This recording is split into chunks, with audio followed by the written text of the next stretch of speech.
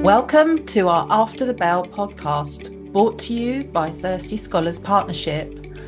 Our podcast is here to help teachers and tutors. We will be discussing the latest issues in education and sharing top tips for use in the classroom, both face-to-face or virtually.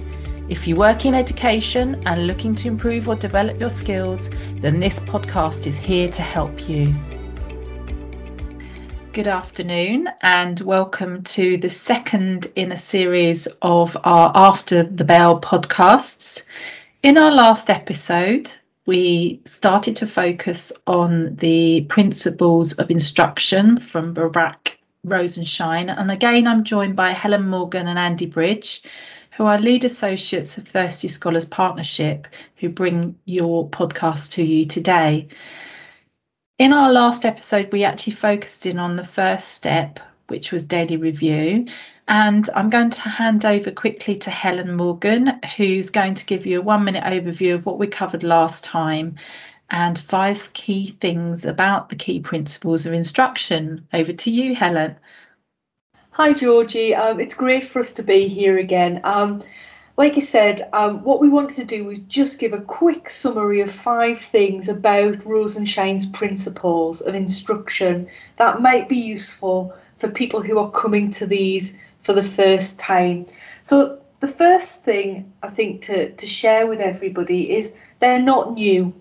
They're based on research, but they're used to inform classroom practice. So they really build that bridge between research and what happens in the classroom.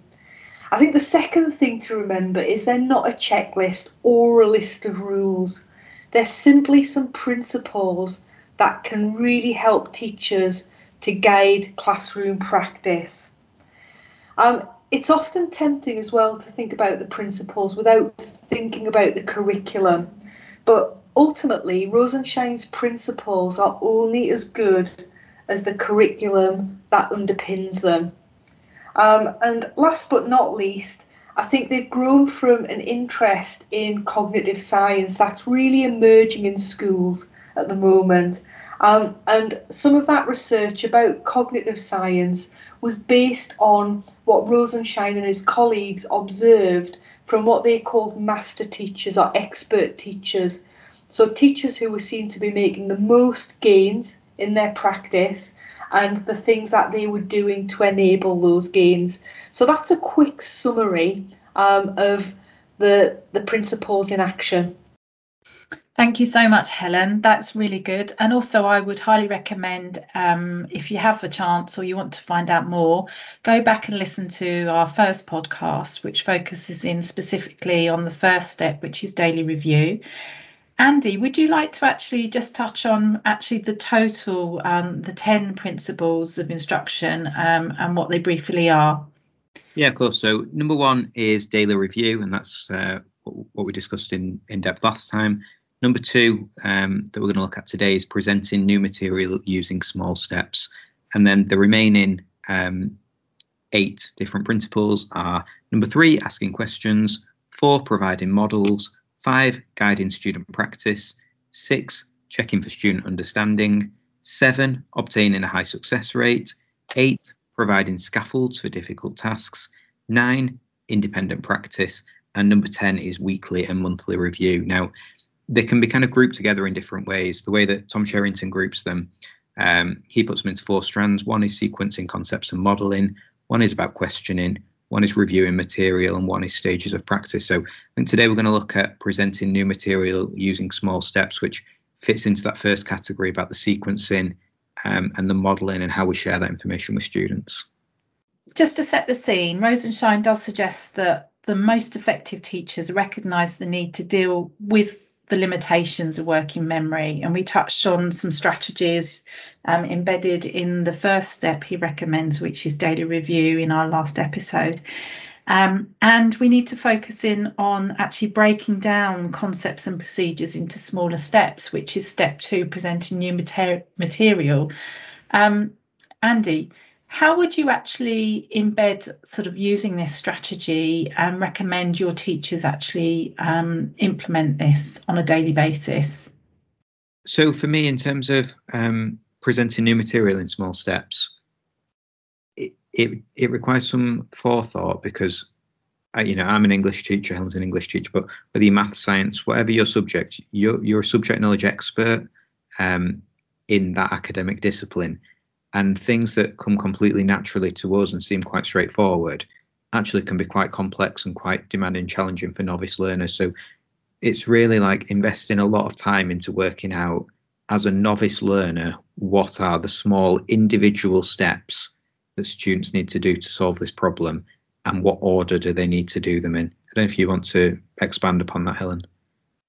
Yeah, I think, you make some really good points there, but I think the key one for me is about, you can't just present material in small steps randomly. It needs to be planned really carefully. And the level of planning that you need to do as a novice teacher is probably going to be greater than that is required from a more experienced teacher, but not always. And I think for me, when we think about that idea of presenting that material in smaller steps, it's also about giving learners the opportunity to practice each step after you've broken it down. So not only do they understand the breakdown, they also have to think about how they're going to apply what they've learned and practice that, because if they don't practice it, ultimately it won't become part of their practice. They'll lose that level of automaticity, and they'll lose that fluency as well. And that's what we really want them to develop with their learning. Thanks, Helen. Andy, would you have anything more that you would like to add on that before we actually look at how this can be useful? I think, in terms of, I said, we're kind of subject experts and maybe don't recognize the challenge of something. I think so. It's maybe helpful to think about like analogies. So maybe thinking about the first driving lesson that you ever had, when you get into the driver's seat for the first time, and suddenly it's so overwhelming that there's a steering wheel and a gear stick and indicators, and you've got to control the speed, and your feet have got to do different things from your hands, and you've got to be looking all around you and checking your mirrors. Like, that's so many steps that if the driving instructor just said on day one, off we go, take us to the other side of town, you'd look at them like they were crazy. Like, it's just too much all at once. And like, you really do need that breaking down into those kind of tiny individual steps where you just make progress with a little bit on day one, and it builds your confidence, and then you gradually add to that. So, and then, before you know it, if you're driving to work now, you're not even aware what your feet are doing, or that you're checking your mirrors, or that you're changing gear, because you've got that fluency and that automaticity that you don't even need to think about it anymore. I think the other place where I kind of always really notice it, and it's because I could never do it, because I struggle just walking in a straight line, but if you watch like Strictly Come Dancing, like on the first episode where the celebrities, like their first ever dance lesson, and you can see like how totally overwhelmed they are, and the concentration on their face to get their feet to move in a certain way and move to the rhythm and the music and be in sync with their partner. Like, that's massive. And then by the time they're like 6-7 shows in, the fluidity is there, the automaticity, like their journey from novices to experts, I think on that show, like, it is like just such a good visual representation, like the learning process, that in our classrooms a lot of it's like hidden and invisible, and we don't get to see it quite as visibly as that. Absolutely. I think there's also another analogy about the foundations, and actually how you're building up a house, and sort of elements of scaffolding. And I think we'll touch on that in our later sort of episodes and podcasts, because that's also another area and another principle with Rosenshine. But really great analogies. I'm not sure whether I ever got to grips with driving the car properly. My husband would disagree on my wheel scratches. But anyway, Helen, do you have anything further around that area that you'd like to share? I think, for me, the Strictly Come Dancing analogy is a great one, because what it does show is that when you do break things down into small steps, and then when you give that opportunity to practice, and you really put your back into that practice, and you get really great feedback at each step, then the progress that you see those dancers make is phenomenal, because they go from novice, don't they, to almost you're struggling to distinguish who is the professional dancer. And I think if we apply that same methodology to teaching and learning, if we break down learning into those small steps, we give students the opportunity to practice those steps. They get really great feedback at each step so that we intervene at the point of need, and we give them a really good opportunity to then address any misconceptions or errors. Then the progress they will make is phenomenal. But again, it's tempting, isn't it, for people to think Rosenshine's principles of instruction are about the teacher instructing the learners. Instruction in this context for me is about teaching, and it's a shared process that's between the learner and the teacher. So when you've got the teacher giving students really good feedback and then students doing what Andy said earlier, which is acting on that feedback, then, ultimately, to coin the Strictly phrase, that's where the magic really happens in terms of learning. And that's where you start to see students move from being able to take perhaps those small steps to over time taking those bigger steps as well. Yeah, I think, like you just said, once you've got those very, very small steps, like that was the really important bit that you said about the teacher feedback then can be so precise because you're identifying exactly which part they're struggling with, which misconception they've got. You can see the whole thread then of where that student's gone wrong and how that's escalated, and trace it back to that individual step is just so powerful, rather than just letting a student go and running with something. And it just ties in so much to the other strands, like you said about scaffolding. And if we give students something that's very, very challenging, that's fine, but they need the scaffolding to get that back within their scope of ability. They need that extra support add in, and then we'll talk about it in more depth in that episode, I guess, but then a really clear plan of how you remove that scaffolding. So it really ties into like building learner confidence, believing, like increasing their self-belief that they can do it, gradually removing that scaffolding, and then, as Helen said, repeated practice. Like, just because they do these small steps once, they probably still can't do the whole thing together. But with the expert feedback at each step, with the repeated practice, with the scaffolding gradually removed, over time you see that learner suddenly not even realise that you've taken away the scaffolding and that they can do it on their own, or not even realise that they're not thinking about each individual step kind of mechanically anymore. They can just work through the process. And those magic moments are the reasons that we all become teachers in the first place. That aha moment, I think we all welcome, when they actually suddenly realise that they've got the confidence and they can really do that. And equally, on the opposite side, it's the knowledge gaps, those tiny sort of sections that don't quite get covered and can often be missed, that can really, really escalate to be really switch students off as well. So that's why it's so important, I think, that although again it's an obvious sort of thing to point out, actually breaking down material and content very clearly, I would wholeheartedly support this step as one of the key elements for teachers. So how long in sort of each sort of session, or when you're introducing sort of a new concept, Andy, would you say that teachers should actually spend on breaking down the small steps? Should it be sort of a lot of time, or short and sharp? I would spend as long as it needs to be responsive teaching, it needs to be adaptive. You need a real awareness of what your students are doing and circulating and looking in the books. But I wouldn't be particularly fussed about a time limit on it. If you've gone through the small steps and students aren't understanding it, like, spend more time on it, see if there's a different way that you can explain those steps. And in terms of like a really practical strategy, and it ties in with modeling, but I just think a visualizer is so powerful to use in your classroom to break down these small steps and be able to model that process to students exactly what you would do, either on a whiteboard or on a visualizer. I think is unbelievably powerful if you've got that resource available.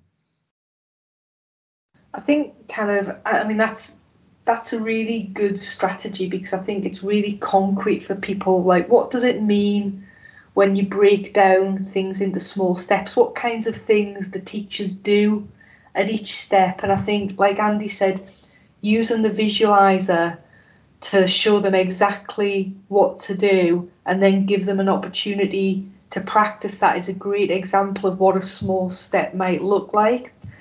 I think when you watch, again, master teachers or expert teachers breaking things down into small steps, other things that they do are they give really great explanations. So explanations that are crisp, that are practiced, that are really precise, that they've given, lots of times, that really helps students to connect with what they're trying to explain. And, linked to that, within those explanations, they'll often use analogy really well. And they'll be able to say, well, it's like this, or, it's like this. And when you think about those expert teachers, for me, they're the teachers who can probably draw on 4 or 5 different explanations and analogies to explain one thing. So they work through lots of different examples with students to make sure that that learning and that knowledge is really secure before they go on to the next step. I think when you see novice teachers, they often struggle to come up with that range of explanations or range of examples. And, as a result, they often can't reframe things for students who are really struggling. So I think paying real attention to your quality of explanation and use of analogy is a really important thing for students within this concept of breaking things down, and building the long-term memory.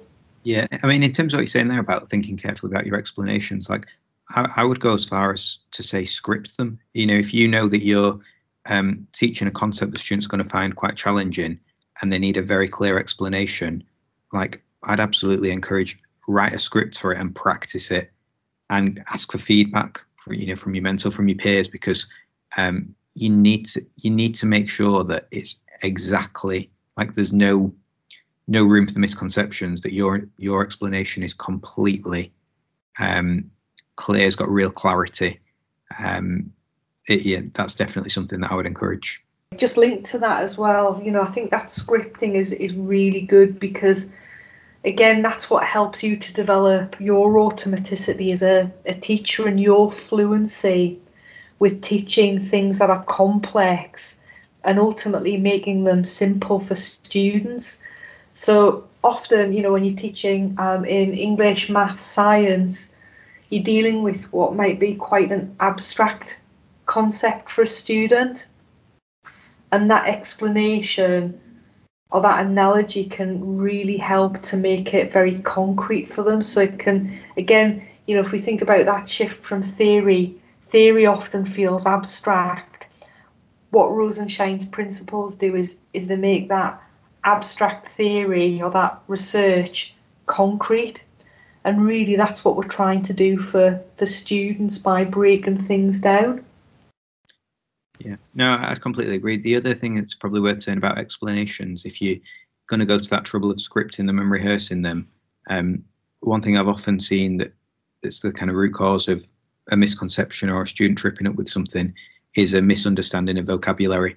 So, it's maybe something we can talk about in more depth in a different episode, Georgie, but really thinking carefully about how you're introducing the tier 3, the tier 2, the tier 3 vocabulary, and have all of the students got a really clear understanding of what that word means in that context, in your subject's specific domain. Because if they misunderstand that terminology, their whole understanding of the concept is going to be off. Thank you for sharing that, Andy. It's a really good concept to consider. And also, I think from me, the words that you're sharing with me and my takeaways are things around how important it is to connect, to link, to give security, reassurance. These are all words and verbs that you've shared with me recently, and actually I think they sort of underpin all of the concepts of presenting new material by taking the time and being patient. And each learner's got their different sort of, you know, progress levels, and will take longer time. And it's the best teachers are the ones that actually take the time to work with them all individually at their own pace. So thank you very much for sharing those. Is there any kind of having been a, you know, or being a deputy principal, what would presenting new materials, can you give an example of what this would look like in a classroom, or you know, have you got any kind of really excellent examples that you can share? You know, even once you've kind of thought about your explanation, your small steps, see, actually, do I need to go more granular than that? Are my small steps small enough, or should they be split down further? You know, taking it to that micro level might seem, you know, as though you're patronising some students, or you're not providing the level of challenge that they're capable of, and it's not that at all. It's making sure the first time they encounter something, they build their confidence with it, because they're going to understand those tiny steps. And then as you gradually build that up, you then got an awareness within your class that when you're recapping this, not everybody might need to go back through every one of those tiny steps individually. You might have some students that pick that up much more quickly and can get on while you work with a smaller group. So like having an awareness of yourself, if you've got a teaching assistant or another adult that you can deploy in the classroom, who are they best to work with? Who are you best to work with? Who's at a stage where they're able to get on with some independent practice, while you perhaps go through those small steps again with the students that need it. And also the concept of peer-on-peer support as well, isn't there? So, you know, could you look at buddying up the ones that are really grasping the concepts more quickly than the others, and how they can be taken on the dance, on the journey as well. Helen, have you got anything further you'd like to add? Yeah, I think just listening to you both there, I think it's really interesting when you start to talk about the individual steps, because one of the things that really comes through Rosenshine's principles is if we really secure the small steps, then over time students will be able to take bigger steps. But I think, you know, for me, helping students to become knowledgeable and confident with each of those steps is really important, because that's what leads to that level of fluency. And I think at the start, it's important to not miss steps out. And, you know, I'm always reminded, I have the concentration span often of a goldfish. And, you know, when I think about watching a film, if I miss the first 10 minutes of the film, then I've got no idea what the rest of the film is about. And I think when we think about presenting information in small steps with students, if we miss a key step out, or we don't secure that step, it has the same impact of missing that first 10 minutes of a film, because none of the rest of it makes sense. So what we're trying to do when we break things down into those smaller steps is help students often to make sense of something that is much bigger.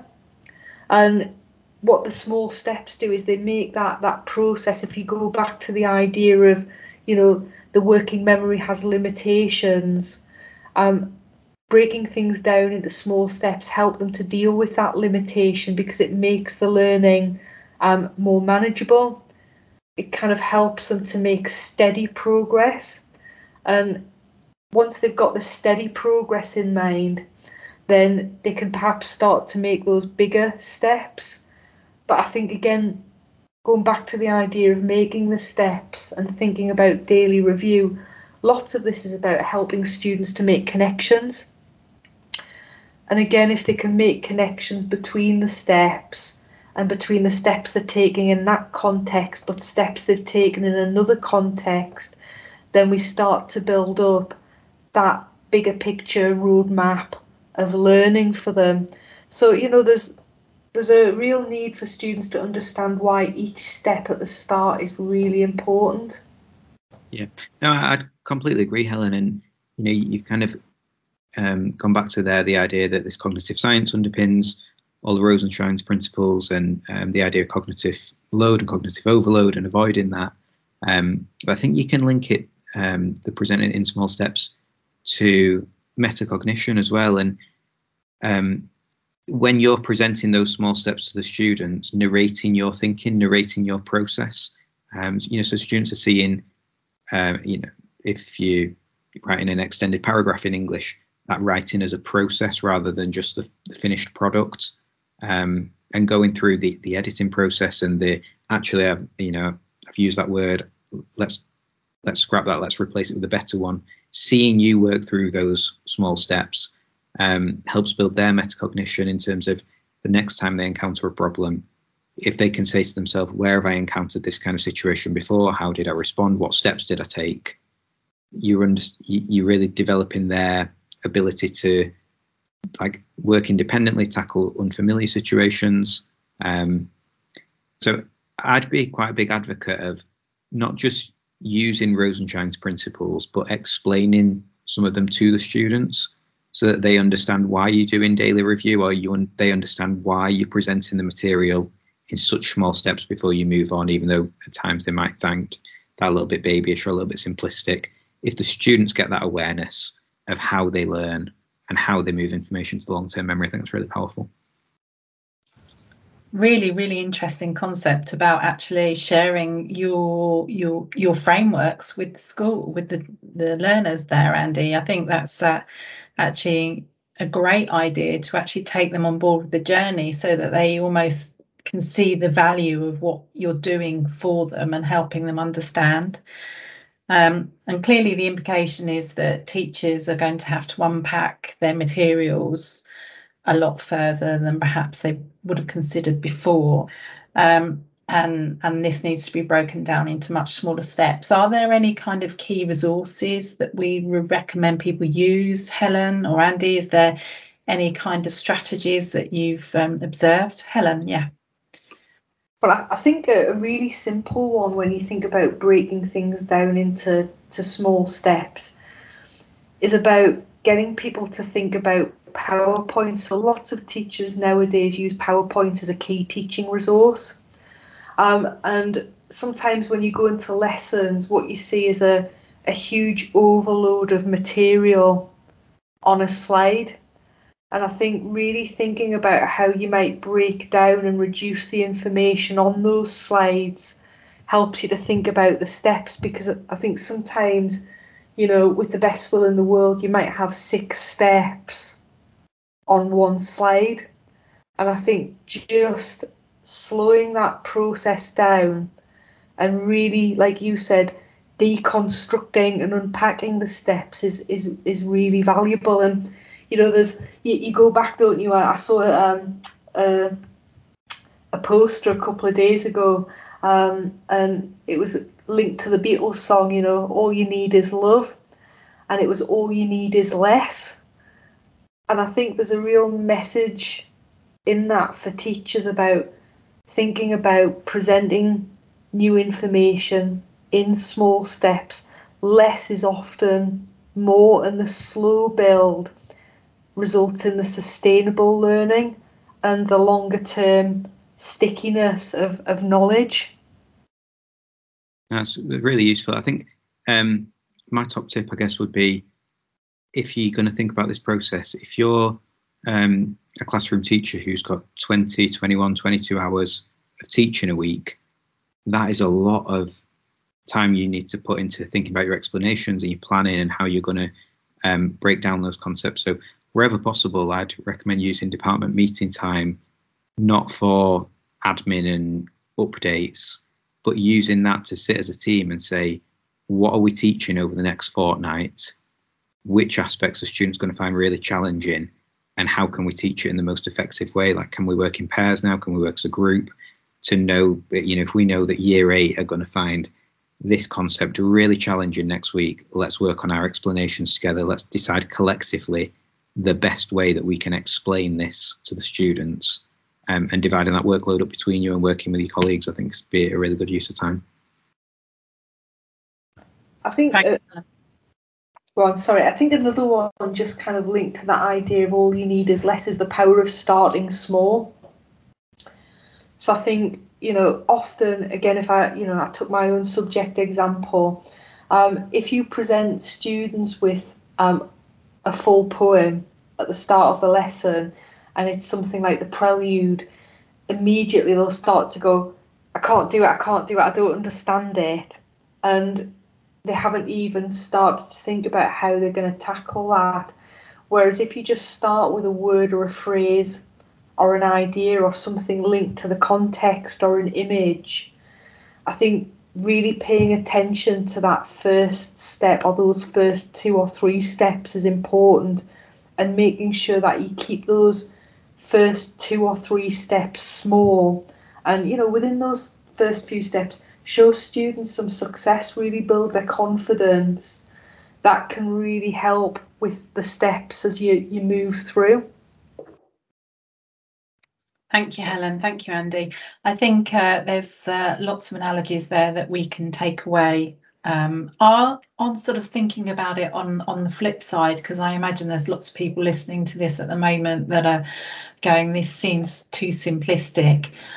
Are there any challenges that they perhaps need to be aware of when they actually look at presenting their new material on small steps? Obviously, there's the time issue that we kind of touched on, Andy, but is there anything else that perhaps we need to think about overcoming? I think we touched on before, just having an awareness of that within your group you're going to probably have students with quite different abilities and quite different confidence levels, and thinking carefully about how you're going to include all of those students, how you can stretch the ones that are really confident with something at the same time as building the confidence of the students who need a little bit more support with something. And that's not easy to do, especially if you haven't got another adult in the room and you're on your own and you've got quite a big group. That can be quite challenging, thinking about how to make sure that your lesson is productive for everybody in the room while you're going through these really small, precise steps. But equally making sure that your confident and able learners still see the value in why you're breaking it down into those small steps, and that actually they're getting something out of that as well, instead of just rushing ahead because they think they can do it all. Because for those learners, I think if they understand the tiny steps, then they can, if you teach them maths or science, maybe they can then be creative and explore other models of finding the solution. If they understand the steps that you've been through using the method that you've used, you can then have a better understanding of other methods, I think. Absolutely. I think sort of sharing the strategy that you're using in the classroom, I think we come back to that, particularly with sort of secondary students, actually understanding why you're going through that process and breaking down the knowledge that they've got to learn so that they can see themselves building their confidence. But as a teacher, almost thinking out loud about, why you're going through this process with them, and almost modelling the steps first before they start to sort of try it themselves. I think that will only gain confidence and build on experience. Just before we move on to sort of, to close today's podcast, is there kind of one key takeaway that you would sort of recommend for the listeners today, Andy?